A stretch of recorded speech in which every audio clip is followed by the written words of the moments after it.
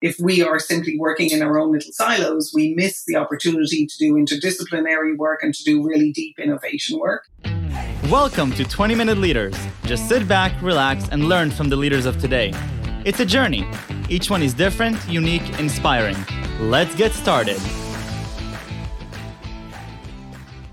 This episode is powered by J Ventures, a community-driven VC fund in Silicon Valley, and is sponsored by Hillel Stanford, Upwest, and Hippo Insurance. Our guest for episode 189 is Jennifer Kenny, an advisor to innovation and transformation executives. Jennifer has over 25 years of experience in strategy, leadership development, and technology-driven transformation after having held senior positions with Accenture, Booz Allen, and Gartner, as well as executive roles with Wells Fargo, Cisco, UCSF, and Stanford Research Institute. She was awarded the internationally acclaimed IDG Demo Entrepreneurship Award and the ITLG Silicon Valley Top 50 Award. Today, she speaks, writes, and delivers transformational programs globally. Jennifer Kenny, thank you for being on my show, 20-Minute Leaders. How are you? Very well. Delighted to join you. Thank you. Thank you. Where are you calling from right now? I'm calling from Marin County, just north of San Francisco. Oh, wonderful. Beautiful, beautiful area.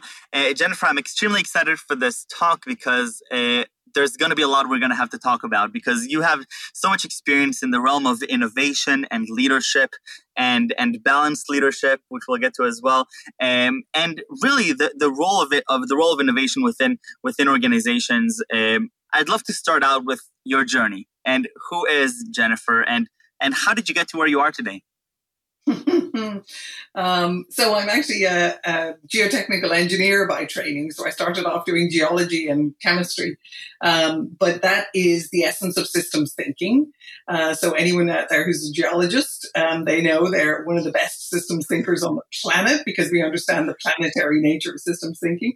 And then I ended up doing work in technology because I wasn't as a woman, wasn't allowed to do the work I wanted to do in geology.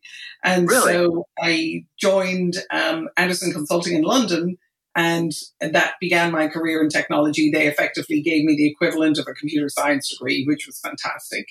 And I have been in technology and information technology since. Most recently as CIO down at Stanford Research Institute, and now, more recently, very, very focused on the whole research and innovation space. So research and innovation space, what does that even mean? What does that even entail?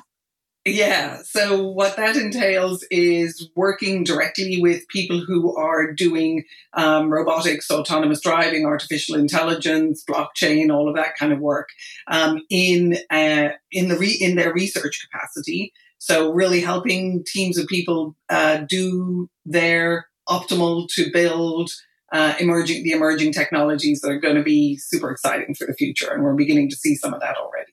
So what is your expertise in that realm? So you mentioned a bunch of different industries, and they're very, very, different from each other and each require different expertise. What do you see yourself as the added value that you bring when you're examining these different companies and you're working with these leaderships? Yeah, so my specific expertise is in what I refer to as human innovation. Which is the ability, So I ended up doing this work primarily because working in information technology, I always saw that there was a huge missing in people's ability to be able to do really, really good design work. And I don't mean product design work. I mean how it is that we actually co-invent together. And one of the enormously powerful capabilities for innovation teams today is the individual and collective human beings' ability to be able to co-invent. Because as our technologies become progressively more complex, if we are simply working in our own little silos, we miss the opportunity to do interdisciplinary work and to do really deep innovation work. So I focused through working with some of the really serendipitously working with some of the world's sort of thought leaders when I was younger in understanding human cognition and human language and how that influenced our ability to be able to innovate and co-invent. And I have brought that now through years of practice and discipline into the research and innovation space. And so I work with teams to increase their innovation capacity. Okay, so Jennifer, I'm running a team, let's say. I'm starting a company and I have different silos and we're working on a variety of different projects. What are things as a leader that I can harness in the realms of innovation? How do I foster innovation instead of stifle it? Yeah. So one of the things is really beginning to look at a different framework for understanding how it is that we manage and lead. Traditionally, all of our management and leadership paradigms and principles have originated from command and control, where we are the leader and we are supposed to be all knowing. And those of us who've been around long enough know that that's a complete fallacy. And so it's really, how do you begin to enhance your capability to have the brilliance of your team emerge, and that you become a cultivator of emergence rather than you become someone who's telling other people what to do. And so it's beginning. So I would end up working with you to help you build that, build yourself as that observer, increase your capabilities in that space, and be able to really improve the autonomy and mastery of your team as a result of doing that. Right. So I guess the balancing question, the complementary question to that is, what common pitfalls do you see amongst leaders? So, leaders are all around us, whether they're C-level executives at companies, or they're tech team leaders, or they're teachers in a school that are their own leaders in many ways. What do you see are some common pitfalls that people do that they're just harming both themselves and the team? Yeah, I think one of the saddest ones is believing that you need to have all the answers. And a lot of leaders really think that that's their role. I think one of the fundamental differences between leaders who amplify others and who cultivate others are people who are really clear on what it is they know and what they don't know, and who are open to continuous learning from people all around them. And I think if you look at some of the more brilliant leaders today, they will openly acknowledge they hire people who are smarter than them, and they deeply listen to those people. So a lot of it is our belief that we should have the answers, and then our belief that listening is actually more about hearing than it is really about attuning yourself to someone else's brilliance, which is kind of what you're doing with this interview process. Right, you're tuning into what's unique and brilliant about these people I'm talking to. Well, I'm definitely trying, and I think that one of the fun things that I get to do is I get to learn, really interesting things from every person's, insight. So you've had so many years of experience in this field, and I have the privilege of now staying here and sort of interrogating you to find those nuggets that could be meaningful on my journey. But that difference between hearing and tuning in, Talk to me about that a little. So what we tend to do is we tend to communicate with each other from the perspective of transferring information, rather than really taking the time to be deeply listen, be empathetic, and really understand what matters to other people, what other people are passionate about, what they care about, and how they see and interpret the world. And people can be trained how to do that. And in doing that, what they do is they begin to build the bridges and build the opportunities that allow them to be able to co-invent, where the capabilities of 2 people or 3 people or 4 people come together and produce something that neither of them could produce independently. So that the amplifying and magnifying capability of people learning how to build this skill set and this competency is pretty significant. So as we continue on this journey of, research with innovation, what is left to uncover, do you think? Because it sounds to me like, the way that humans are and the way you would do teamwork, there's been so much research done on that in the past, I guess, century. Is there much more to innovate when it comes to human innovation? I think there's tons more.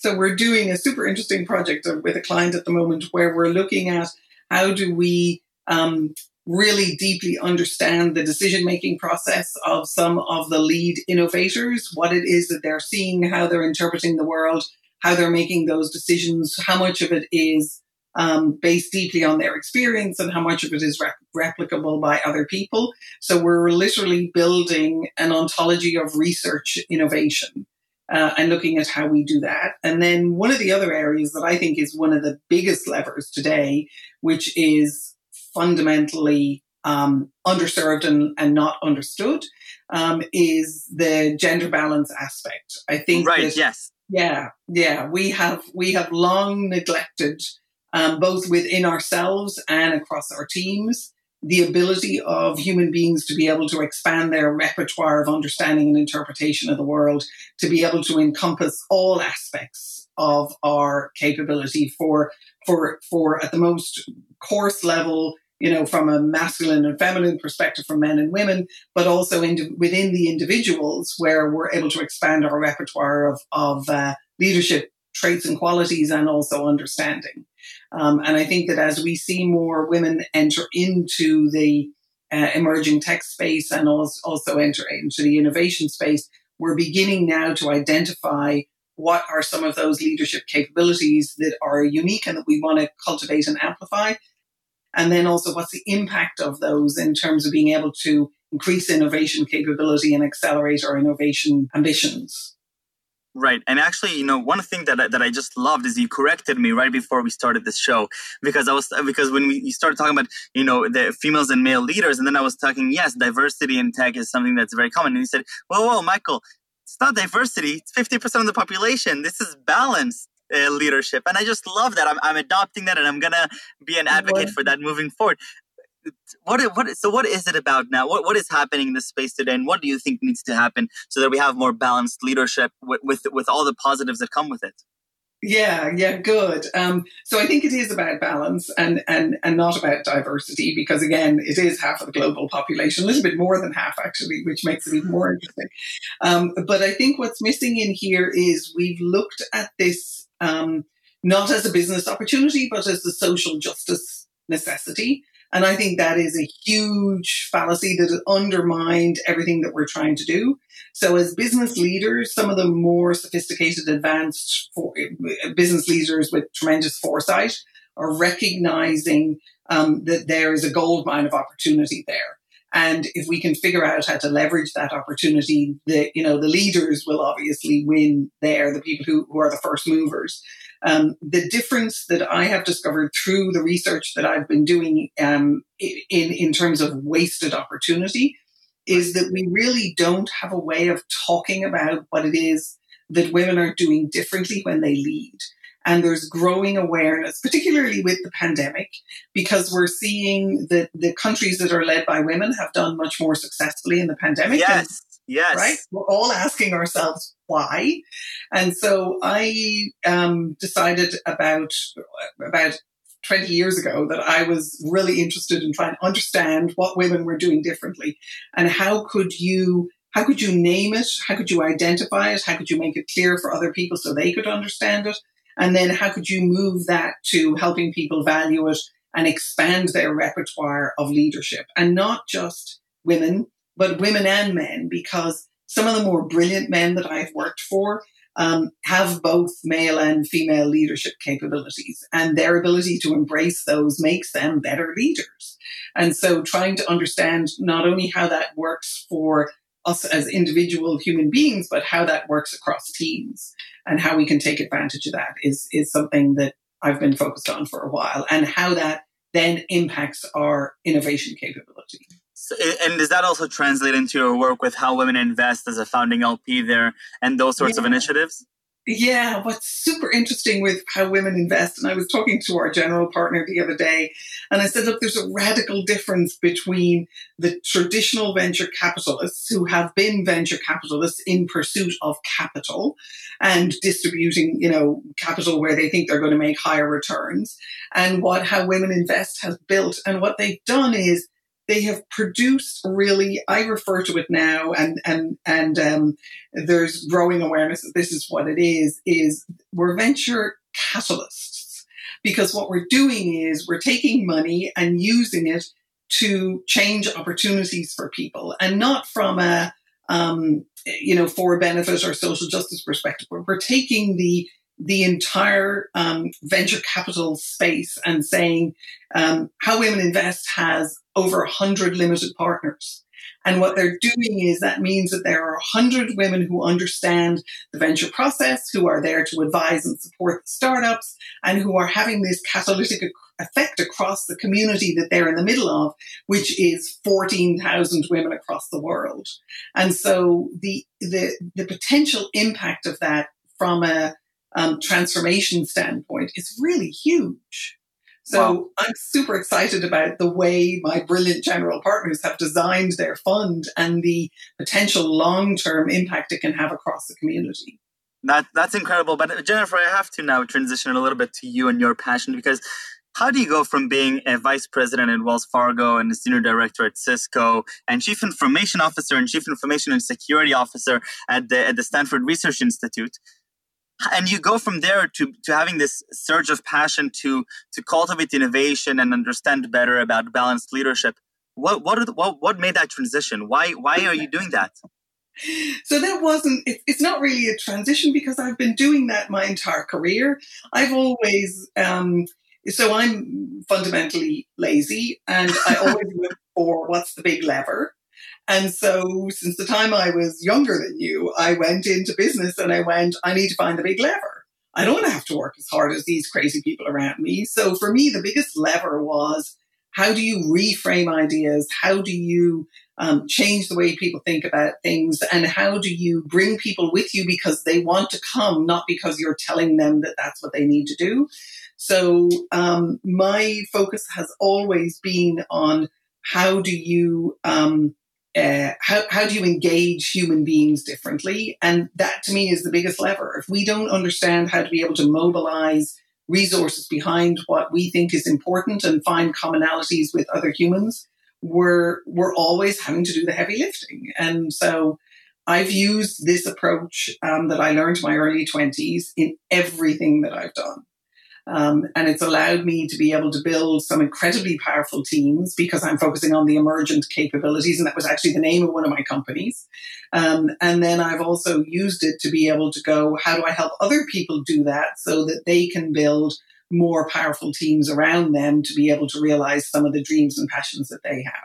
So give me one or two tips that I can take for myself as I try to empower others to want to join my team or want to do things because they want to and not because they have to, because it sounds like that's a key aspect of innovation and part of your success at all these wonderful companies and corporations that you worked at. Yeah. So I think one of the things there is the design element is people tend to follow people who do brilliant design, because people who do brilliant design are looking to reduce the noise in the system and increase the signal. And what it does is it creates environments where I, as someone who would be on your team, can be more successful just by virtue of the systems that you build around you. So one of the little adages I've been using with some clients recently is an hour of design is better than 10 hours of delivery. And so the people who build their design capacity, and design thinking is obviously a fantastic tool for doing that, not just applied to product, but applied to everything that we do, is build your design capacity and then recognize that what you're doing in the middle of that design work is you're providing frameworks and constructs and opportunities for people to be able to learn and grow much more effectively. Right. And is there some, the feedback loop that you're getting from people? I'm assuming that's a pretty big part of it, right? Because you could be thinking that you're operating in a certain way and that you're empowering people in a certain way. A lot of this is relationship driven. How do you get that feedback from others? Yeah. So one of the fantastic things about the design thinking work and systems thinking is that you want to be able to expose yourself to as many feedback loops as possible. Right. So when you're doing your design, you're looking to immerse yourself, not just in feedback that other human beings will give you, that's super valuable, but also in feedback that the system itself will give you. So the focus on customer-focused work, the focus on customer-based design work, the focus on interdisciplinary teams who are going to provoke your thinking in different ways, and how do you really create an immersive experience for yourself and for your teams in the biggest, broadest ecosystem you possibly can, so that you're doing this constant learning. And commit yourself to that, but do it in a deliberate way. I think a lot of people might do immersive learning work, but if you're not doing it in a deliberate way, where you're looking to constantly improve your learning capacity and build mastery over that, then you're missing out on a huge opportunity. So I'm all about deliberate practice. 100%. By the way, you mentioned earlier that the part of your motivation for developing these processes and relationships is because you saw how hard people were working and you were trying to optimize a lot of things. I think that it's pretty clear from this conversation that you're working much harder than most people that I know. So thank you for the inspiration behind both the optimization, but continuing to work so hard. Jennifer, before we go, I have to ask you the most important question and the hardest one. 3 words that you would use to describe yourself, and why did you choose those specific words? Yeah, so I'm a co-inventor. I love doing things with other people. I love seeing co-inventor. I love that. Co-inventor. Yeah, it's part of what I teach people to do. So I love being able to invent things with other people, and I love being able to see the brilliance and the beauty in other people and bring that out and share with them and create something bigger than both of us, or than all of us. So that's one of my favorite things to do. The other thing is I'm a pragmatist and an executor, because in the end of the day, there has to be value for vast amounts of other human beings. Otherwise, it's more effort than it's worth. And then the other thing that I do, that a number of people have said to me that I have never really thought of myself as, but now I'm beginning to, is I name ideas.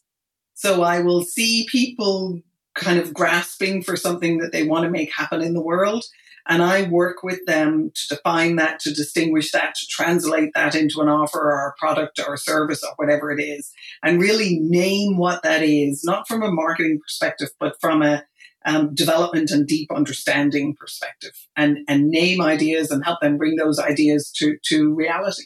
So I love it. Jennifer, Thank you for the inspiration. Thank you for being so generous with your time. I know how busy you are, and I can't wait to share this with the world. Thank you. Thank you very much. Pleasure, Michael. Take care. Bye.